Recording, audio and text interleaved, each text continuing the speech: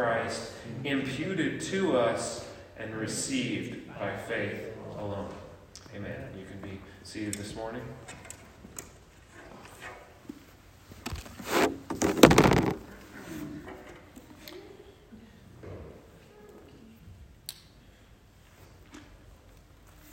It was honestly good to hear your voices. I was talking with a friend this week about worship and those commands in the scriptures to encourage one another and through songs and hymns and spiritual songs, and how important it is to hear one another sing, to hear one another lift up these truths, lift up the glory of the Lord. And so it's just a blessing to hear you all sing.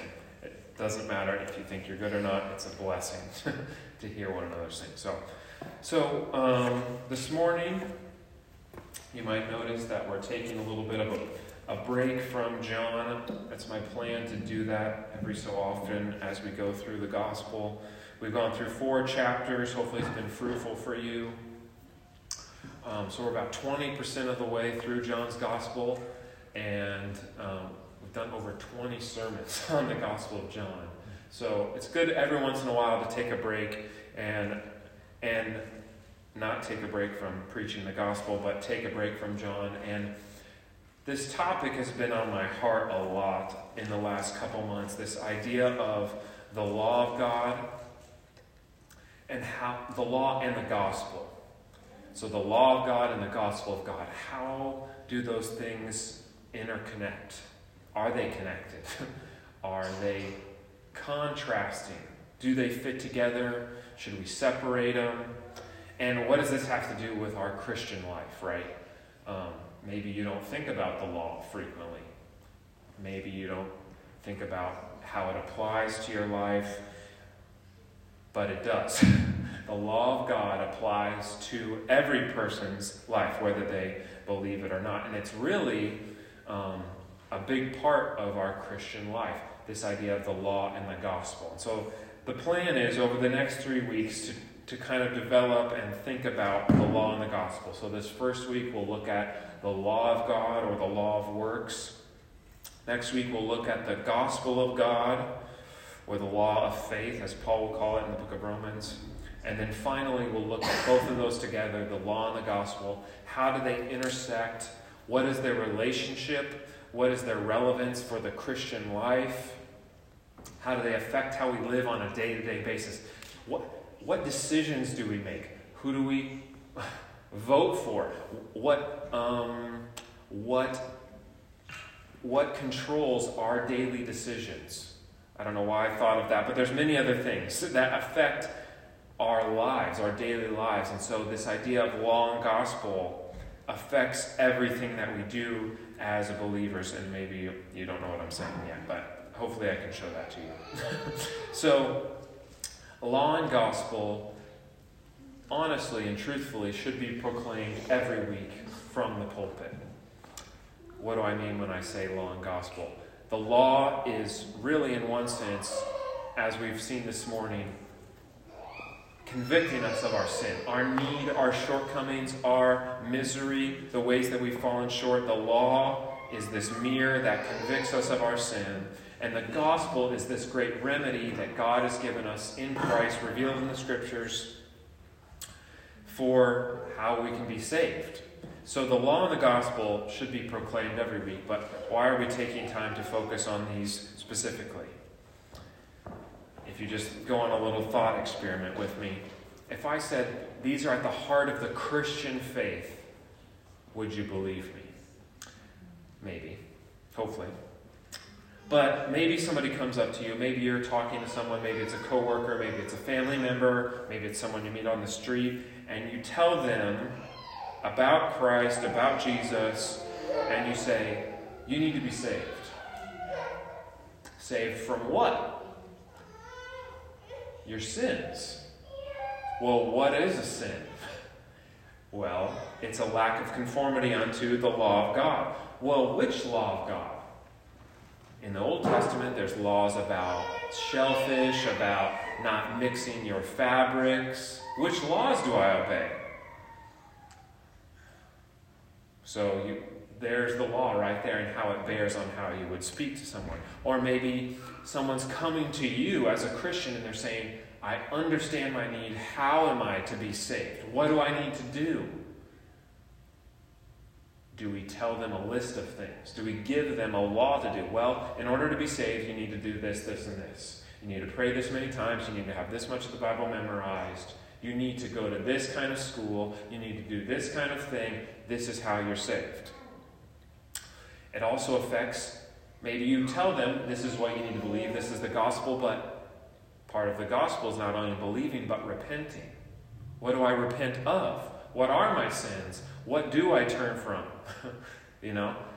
All these questions are at the heart of this law-gospel distinction. How am I to be saved? How am I to be sanctified and changed? What am I to do now that I am a Christian? How am I to live? Am I just to pick whatever I want to do? If I think it's loving, then it must be. What directs us as Christians? All these things are connected to the law and the gospel. It affects how we live. It affects how we parent. It affects how we interact with our coworkers. It affects how we preach the gospel. It affects how we read our Bibles. All of these things are connected to this law and gospel. So hopefully we'll see the importance of understanding the law, the importance of understanding the gospel, and how those things fit together and work together to be the entirety of the Christian life and practice. So our text this morning is from Romans. If you want to open up to Romans chapter 3, verses 19 through 31, it's really going to be a jumping off point for us to talk about these different things. So we'll actually probably look at this text for the next 3 weeks. And as we go through it, maybe you'll start to see this threefold structure. There's this book, a famous book, called The Marrow of Modern Divinity. It's written by a man named Edward Fisher. And there's a Puritan came along and put some comments in the book, some footnotes.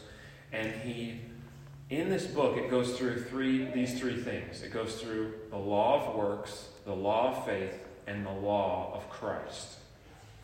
And just to give us an idea, maybe these are new concepts, maybe you've never even thought about these things, how the law intersects with the gospel, what is the purpose of the law in the Christian life? Does the Christian get rid of the law? Is it only applied to the people of Israel in the Old Testament? All these questions are interconnected.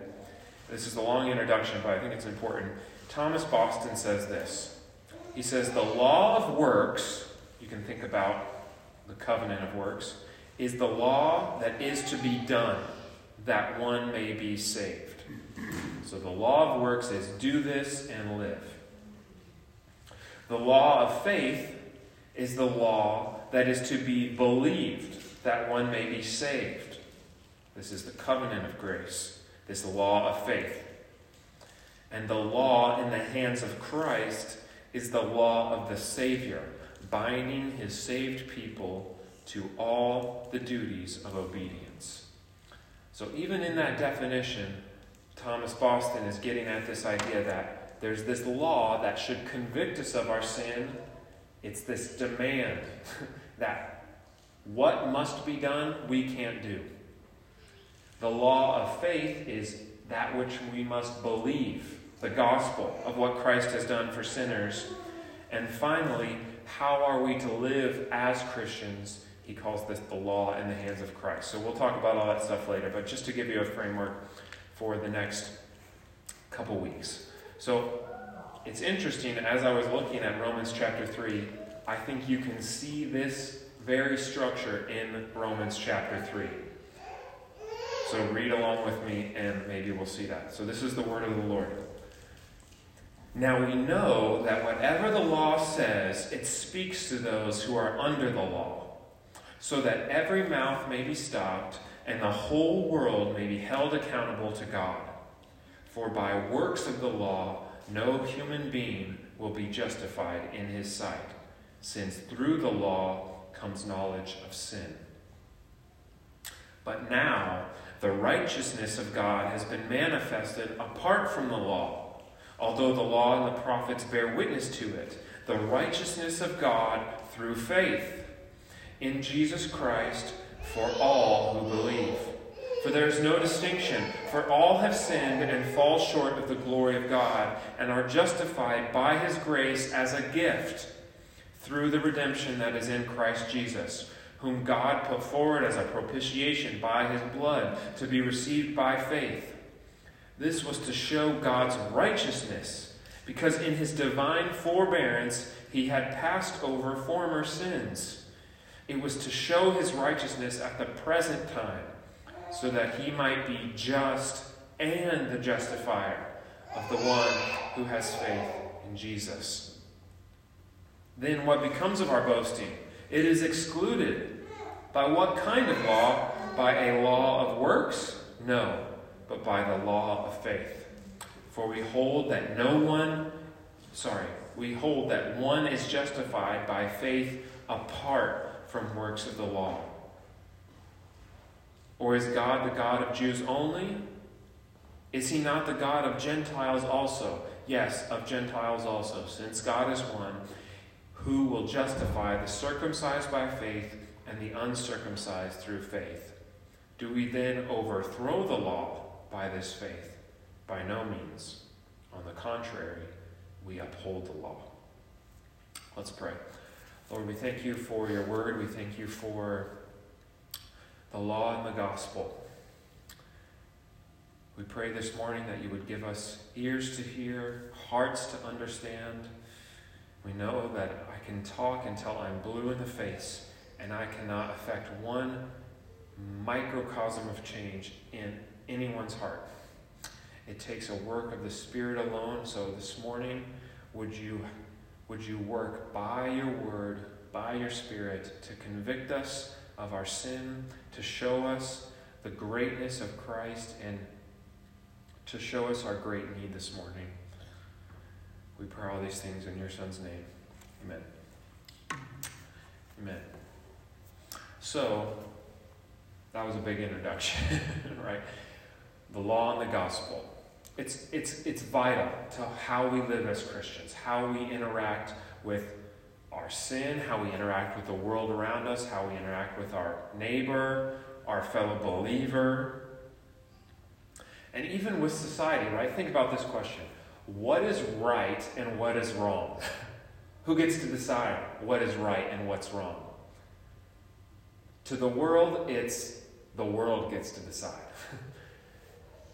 Does society get to decide? Does the majority? As long as the majority likes it, then it makes it right. Does the king, whoever's in charge, get to decide what's right or wrong? This is the question that we're sort of asking here. What is right, what is wrong, and who gets to decide? Well, as Christians, our answer is God. God gets to decide what is right, what is wrong. And ultimately, this is summarized in the law of God. We could call this the moral law. So we're going to look at a couple things this morning. We're going to look at the law of God. We're going to look at the law of works in the garden. And finally, look at the law of works after the fall. So first, before we can go anything, before we can even look at the scriptures and try to understand how the law functions, we have to answer the question, what is the law? What is the law of God? There's actually a lot of different answers that would be correct. Scripture uses this word law in a lot of different ways. This morning, we hear it referenced to talk about all of Scripture. It's referred to as the law. The law of the Lord is perfect. This is really referring to all of God's special revelation. So that's a correct answer. Sometimes the law is referred to as the first 5 books of the Bible. The law of Moses, right? Is Genesis, Exodus, Leviticus, Numbers, and Deuteronomy. Sometimes the law is referred to as the entire Old Testament. From Genesis to Malachi is sometimes referred to as the law, and the New Testament is referred to as the time of the gospel. So there's lots of different ways people use this word. What are we talking about this morning? We're talking about the law in terms of the moral law of God. Or we can call it the declared will of God. as one theologian put it. I thought that was a cool way to put it. The declared will of God. How often in your Christian life has somebody come to you and said, I just want to know the will of God in this situation? Maybe you've thought that. I've thought that before. I just want to know the will of God for this situation. And so we have this idea that somehow God's going to give us the exact plan that he has for the rest of our life. How many kids we're going to have, where we should go to college, where should we live, who should we marry, all these things. We have lots of questions. But God doesn't reveal those things to us. But he has revealed something. He has revealed his will, and that is the law of God. The revealed will of God is the law of God, if that makes sense. So God has his secret sovereign will. We don't know what's going to happen next. But God has revealed his will for his people. That is the law of God. That is what God requires of his people, what he forbids for his people, what pleases God and what displeases God. And this is summarized in the Ten Commandments, the moral law of God. So the next question we have to ask is, where does this law come from? Because as I said, society, people in the world, they might be familiar with the Ten Commandments. It sounds like a generally good way to live. I probably shouldn't kill people. I probably should tell the truth, right? That's how people think about the law. But that's because they don't understand where it comes from, what its origin is. So often the law of God is just thought of to be, Moses wrote it down. So if I don't think Moses is important, then I won't think this law is important. But we know that the law of God, the moral law of God, the Ten Commandments, comes from the holy, just, and righteous nature of God. The very character of God is revealed in the Ten Commandments. That God is to be worshipped, that the truth is to be told, that we're to be faithful to our spouses. All these different things reveal the holy, just, and righteous character and nature of God. So the law of God is not something, shouldn't be separated from the person of God. Does that make sense? So the law of God comes from the nature and character of God. So the Ten Commandments are not an arbitrary list of things that someone just decided to write down because they sounded like a good moral code. It's interesting because if you're familiar with, I think it's Hammurabi's code, in the ancient Near East, there was a lot of other laws that are very similar in sometimes, like, don't murder, don't, lie. But these are universal. Why? Because they're founded on the very nature and character of God, and they come from his holiness, really. Sorry, I got a little bit ahead of myself there. So they come from God, and that also means that they cannot be changed or altered. They cannot be changed or altered. If they are coming from God, who he is, they cannot be changed or altered. No amount of time, no amount of societal shift can change what is right and what is wrong, which is amazing to think about, as I sort of touched on. No majority rule can overthrow the moral law of God. I've seen videos of people that would say, if enough people thought in the world that the Holocaust was a good thing, it would be therefore a moral thing. They're forced to say that because they're forced to think that, morality is just really based on what everybody around you thinks. And so if everybody thinks something is right, then it must be right. It has to be right. There's no objective standard. And so they're forced to say things like the Holocaust could be just. It could be good if enough people thought it was good. Murdering millions of people could be good. It's insane, right? But that's what we're talking about here, is that the law of God comes from the nature of God, therefore it cannot be changed or altered. And we have to ask one more question in this section. If that's true, if the law of God is the declared will of God for his people, it comes from his nature and character, and it cannot be changed or altered, where does this law come from? Where does it begin? And who is under this law? Who's under this law? And where does it begin? And that's where we come to the garden. So most people would say, if you ask someone on the street, where does the law of God begin? They would say Exodus 20. They'd go to Exodus 20. They'd say, right here, this is where the law began.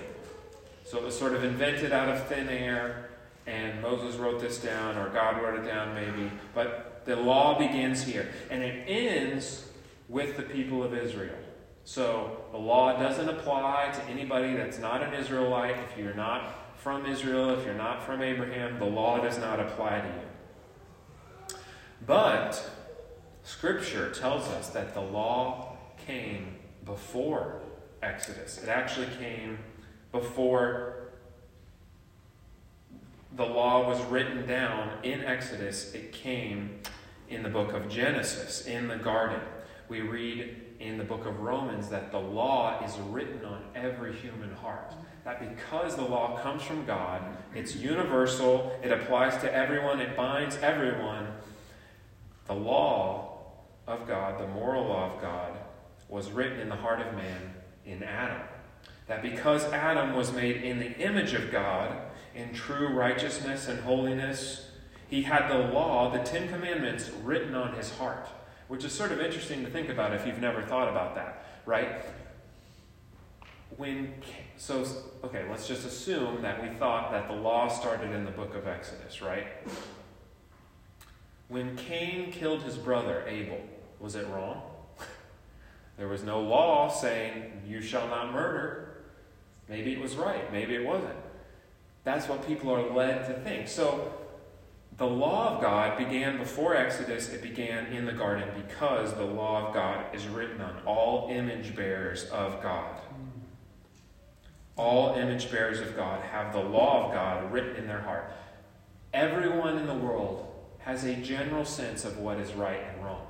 Obviously, since the fall, this has been corrupted, but we have a sense of what is right and wrong. If you have a kid, they might not know exactly that what they're doing is wrong, but you'll see them sort of look behind their shoulder when they know that what they're about to do it feels wrong. Their conscience is condemning them. It's telling them that what I'm about to do is not right. So what's the big deal? What are we talking about here? In the garden, Adam was created in the image of God, perfect. There was no sin. There was no corruption. There was no death. There was no destruction. As the Children's Catechism says, he was created holy and happy. He was in perfect communion with God. There was no sin. And so this law of God that was written on his heart was not clouded by sin, by destruction. There was no sin in the garden. But as we've talked about before, this law of God, these 10 Commandments, were given to Adam as a covenant of works. Maybe you've heard me use that language before. They were given as a covenant of works, this binding agreement that Adam, it was not just this law that Adam could obey or could not obey. It wasn't just something that was on Adam's heart, but he could choose whether he wanted to do it or not. No. It was written on his heart, and it was covenanted that Adam was to obey God. It was a binding agreement that Adam was to trust the Lord, trust his Creator, serve him, and follow his law perfectly. Never failing, he was to obey the law of God perfectly. And then there's these agreements that God, or these sanctions that God connects with this obedience, that if Adam was to obey, he would be rewarded with eternal life. This was symbolized with the tree of life. That if Adam obeyed, if he obeyed God perfectly, he would eat of the tree of life. But if he disobeyed, there would be death and curse and destruction. So we can summarize this law given as a covenant with Adam needed to do this and live. If he did what God said, he would have eternal life. He would live forever with him. He would live in a state where he could not sin if he obeyed. Do this and live. But we know that Adam did not. Adam did not obey the Lord. He did not obey the law. He sinned. That the serpent tempted Eve, and through all these different ways we could talk about, but tempted Eve to doubt God's word, to doubt God's law. Did God really say, "You won't die"? These are all ways of undermining God's word and God's law. And ultimately, it led to Adam and Eve eating of the tree of the knowledge of good and evil, breaking this covenant of works, and being bound to sin and death and curse. And it's so easy for us to sort of read this passage in Genesis, maybe you've read it recently, and think about it, they messed up. And even the way it's translated in most of our Bibles, I think leads to some of this misunderstanding that it's, God was not really that mad. It wasn't a big deal. They sinned. They ate the tree, but maybe they'll get a do-over. One theologian points out this in Genesis 3, verse 8. Many of us might be familiar with this. It's after they've sinned. They try to cover themselves with fig leaves. And it says in verse 8 that they heard the sound of the Lord God walking in the garden, and the ESV says, in the cool of the day. And so it can sound like God's just on this nice stroll. It was the cool of the day, maybe a day like today. It's just the cool of the day, and they're trying to hide themselves, and He's not really that mad. But one theologian points out that this word, that's the Hebrew word for cool there, could also be translated wind or spirit. So if we read it again, they heard the sound of the Lord God walking in the garden in the spirit of the day. What does that mean? The day of the Lord in the Old Testament and in the New Testament, it refers exclusively to the day of judgment. The day of judgment. And I believe this is what the text is saying, that if the Lord was walking in the spirit of the day, it's saying the Lord is coming to judge. This is the final judgment, that God is coming to judge them. They have broken the covenant of works. This was not just they ate the fruit they weren't supposed to. They are usurping the triune God. They're saying, our way is better, our law is better, what we think is right should be right. We're going to call evil good and good evil. And God is coming in judgment to judge them. They had broken His holy and just law, and they are condemned. And so this law that was supposed to be the means by which they would receive eternal life is now the very thing that condemns them. They were to obey the law, they were to follow the Lord, they were to trust Him and serve Him, love Him with all their heart, soul, mind, and strength, love their neighbor. Now this law condemns them. It only brings condemnation. It says to them, you have fallen short of the glory of God. And so, as we know, this fall in the garden in Genesis 3 brought a loss of righteousness. They are now sinners, a loss of their communion with God. They're under God's wrath and curse. They're dead in their sins, defiled in body and soul, as our confession says. This is the effects of the fall. So, this is what we call the covenant of works, the law of works. That Adam was to do this and live, and he did not. And he thrust all of humanity into sin and destruction. And so we know that shortly after this, in Genesis 3:15, God will make this promise of the covenant of grace, that this seed of the serpent, or the seed of the woman, will crush the head of the serpent. We'll talk about that more last week. But so often we think in our minds, well, yes, Adam broke God's law. It was wrong. But maybe if he just had a do-over. Maybe if Adam just got a second chance to retry, even in his fallen condition. And as one theologian put it, the answer is no. because now he's in a double debt. Not only does he have to fulfill perfect righteousness, but he has to pay for the sin that he committed, his usurping God's authority, his going against God's law. He's in a double debt. He has to not only pay perfect righteousness, but pay for his sin. And so we know that even though this covenant of works was broken, Adam and Eve broke this covenant, it's still binding on all people. That the moral law of God binds all of us. On the judgment day, a sinner goes before the Lord on that day of judgment, and they say, you're in sin, you're under judgment. And they're going to say, what did I do wrong? What's going to be held up is not some arbitrary, cultural, appropriate law, but the law of God.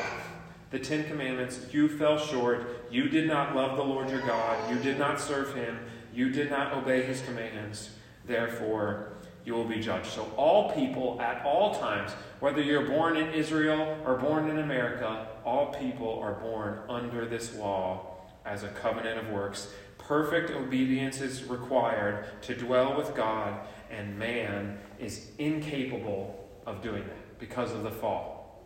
We know this intimately. You and I know this. When we sin, we are proclaiming, whether we realize it or not, that we are incapable of perfectly obeying God's law. And we see this really portrayed through the rest of the Old Testament. I won't go into all of it today, but even Israel is a picture of what Adam was supposed to do. They are both called sons of God. Adam is called a son of God. Israel is called a son of God. They're both placed in a holy land flowing with milk and honey. They're both required to obey God's law in order to remain in God's land.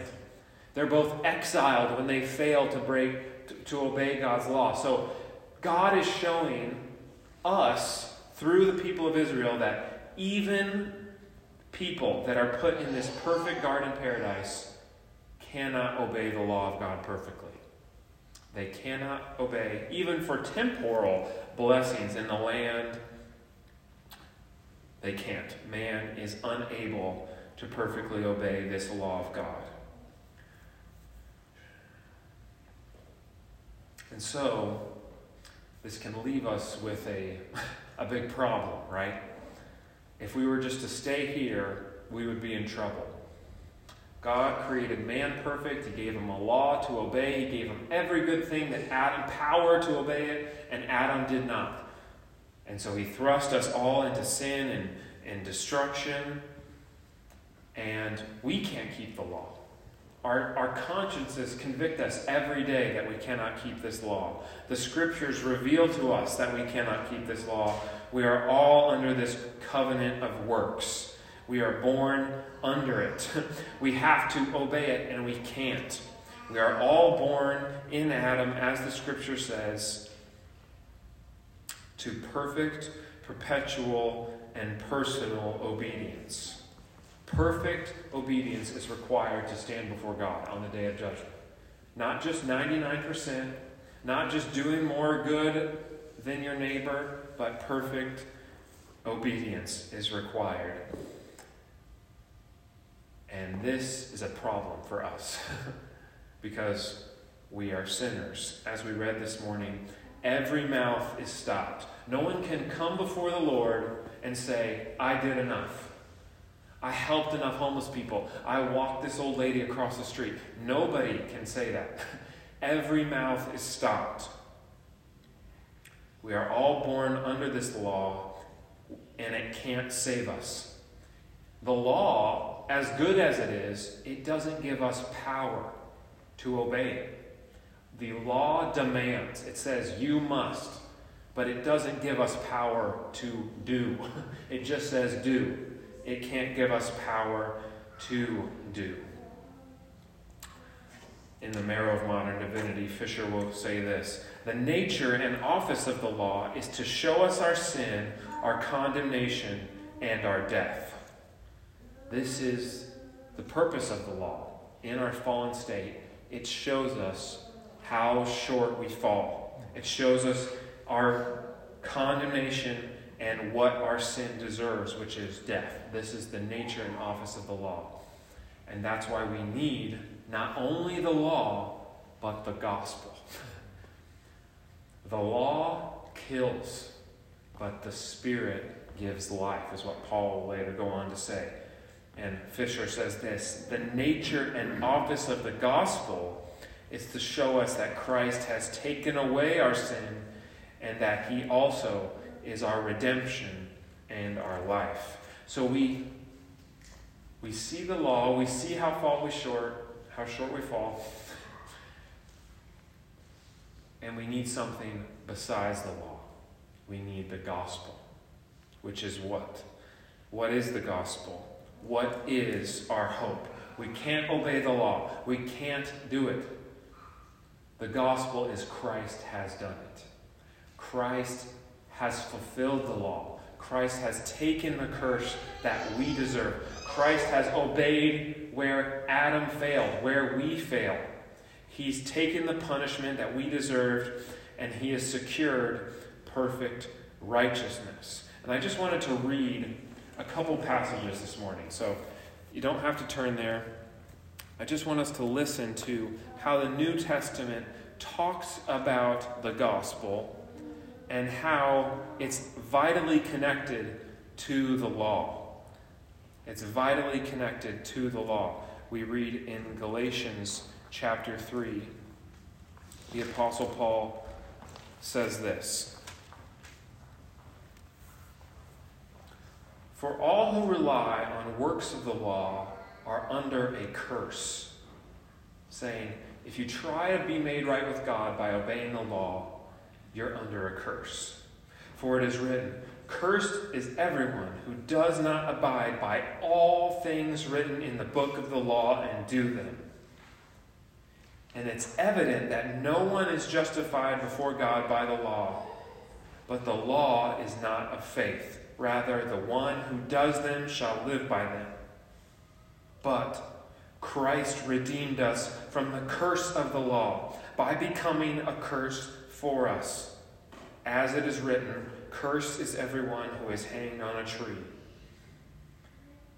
What's Paul saying there? The law, everyone who tries to be made right with God by obeying the law is cursed. But Christ came and took the curse that we deserved. He'll say in Ephesians chapter 2, "You who were dead in your trespasses and sins in which you once walked, but God, being rich in mercy, by the great love with which he loved us, has saved us, not by works done by us, but according to the work of Christ." We see in Titus chapter 3 this similar language. He says, "For we ourselves were once foolish, disobedient, led astray, slaves to various passions and pleasures, passing our days in malice and envy, hated by others and hating one another. But when the goodness and loving kindness of God, our Savior, appeared, he saved us, not because of works done by us in righteousness, but according to his own mercy, by the washing of regeneration and renewal of the Holy Spirit." That this is what Christ has done. It's not something other than the law. It's the law obeyed for us by the person of Christ, fulfilled in our place, so that we might be made right. And so my encouragement to us this morning, I'll close with this, is to not go back to the law as a covenant of works. The covenant of works says, do this and live. Everyone is under it. Believers have been freed from it. As we read this morning, Christ came and freed us from the law as a covenant of works. And it's so easy for us to go back to the law. Most of the book of Galatians is Paul begging the people to not go back to the law as a covenant of works. He says in chapter 3, "O foolish Galatians, who has bewitched you? Having begun by the Spirit, are you now being perfected by the flesh?" He's saying, you've been saved by grace. Do you think that your flesh can now keep you to the last day? He'll say more things in chapters 3 through 5, but we're all prone in our heart of hearts to either legalism or licentiousness, to either neonomianism or antinomianism, to add to God's law or to take away from God's law. We're all legalists in our hearts. How do we do that? We make laws around the things that we're good at. If we're good at things, we make laws around those, and then we bind other people to obey those laws. And they become good or bad Christians, whether they do those things that we like or not. Maybe we're really good at praying. And so we say, in order to be a good Christian, you need to pray this many hours a day. Prayer is a good thing. We should pray. We should probably pray more. But we start judging whether someone's a good or bad Christian based on this legalistic law that we've made. Maybe it's daily devotions. Maybe it's where our kids go to school. Maybe it's who we vote for. Maybe it's where we go to college. All these things, we have legalistic tendencies to say, you must do this thing that I think is right. And it's not found in the law of God. It's not found in the scriptures. It's a man-made law. And yeah, we should use wisdom. We should use wisdom on who we vote for, where we send our kids to school. We should be wise with how we do these things. But we're all prone to add to God's law in this way, to put ourselves under a covenant of works where in order to be a good Christian, you need to do this thing. And we're also prone to reject God's law in some ways and say it's not important. This is called antinomianism or licentiousness, where we excuse the sins that we struggle with. We know the sins that we struggle with, and so we can excuse those, right? And this is the things that we say. I'm not proud, I'm just confident. Right? I'm not proud, I don't struggle with pride, I'm just confident in who I am. We excuse the sin of pride. Or maybe we say something like this, I'm not a gossip. I just need to know what's going on so I can pray for people better. Right? We excuse the sin of gossip. Maybe we say things like this, how I interact with my coworkers or on social media, I'm not rude or hateful. I just have to stand up for the truth. Right? And we excuse our tendency to be hateful to our neighbor. And it's important to stand up for the truth, but we should never do that in a way that's hateful or unloving. And so all these things we do, we downplay God's law. And we create this new law, in a sense, where, how frequently we're praying, how frequently we're doing these daily devotions, what we look like. It more becomes about socially and what we look like, and we become organized around these different things. Some people like doing this, so let's form a church around this. Some people like doing that, let's form a church around that. And the gospel becomes, are you doing this list of things that are found nowhere in the scripture? And that becomes the gospel. And it's so important to understand this idea of the law of the covenant of works, because it sounds so contradictory. How can understanding the covenant of works help us understand God's grace? One theologian said, what we don't see in the front door, we let in the back door. What do I mean? I'm sorry I'm going on long, but if we don't understand the work that Adam was supposed to do, this perfect obedience that he was supposed to obey, if we don't understand that, if we reject that, if we say God is always gracious, if we reject what Adam was in the garden, we fail to see what Christ did for us in the gospel. Adam was required to have perfect obedience, to obey the law of God perfectly. That is what Christ did for us. He obeyed the law perfectly. And so if you look at this definition of justification that we have in our liturgy, it says it's an act of God's free grace where he pardons all of our sins and accepts us as righteous. Because we're righteous? No. Only for the righteousness of Christ imputed to us. What does that mean? On the day of judgment, when we stand before the Lord, are we going to come to the Lord and say, look at what I've done? Even as a believer, are we going to say, look at what I did? Look, here's my works. We're going to say, no, my hope is built on nothing less than Jesus' blood and righteousness. Our hope is found in the righteousness of Christ alone for sinners like us. And so, if we reject this covenant of works, this law of God, we end up bringing in all these little new laws. We add to God's law. We make it seem like this is how you need to live the Christian life. It's so important that we understand that and that we don't go back to the law. Christ has set us free. For freedom you've been set free. Don't submit again to a yoke of slavery, is what Paul says. Let's not submit to a yoke of slavery. Let's run to Christ. Let's look to him for justification, for righteousness. Let's examine ourselves and see where we've fallen short of God's law. Let's not add to God's law. Let's not bind people to laws that we've made up, man-made laws. Let's allow the conscience to convict where God's law does not speak. And let's examine the plank in our own eye before we examine the speck in our neighbor's eye. So let's pray this morning. Lord, we thank you for your word. We thank you for your law. And if we're honest this morning, our mouths are stopped. As it said in Romans 3, every mouth is stopped. None of us can come to you and say, we've done enough. We're good enough. We were born into the right family. We did enough. None of us can say that. And so this morning, it can be a weighty thing to hear the law of God proclaimed, because it crushes us. It shows us, it flattens us. It shows us that there's no hope of salvation by our obedience. And that is why we need the gospel. We need the gospel of Christ, that Christ has come, taken on flesh, paid for our sins on the cross, suffered the punishment that we deserved, and at every point fulfilled the law of God.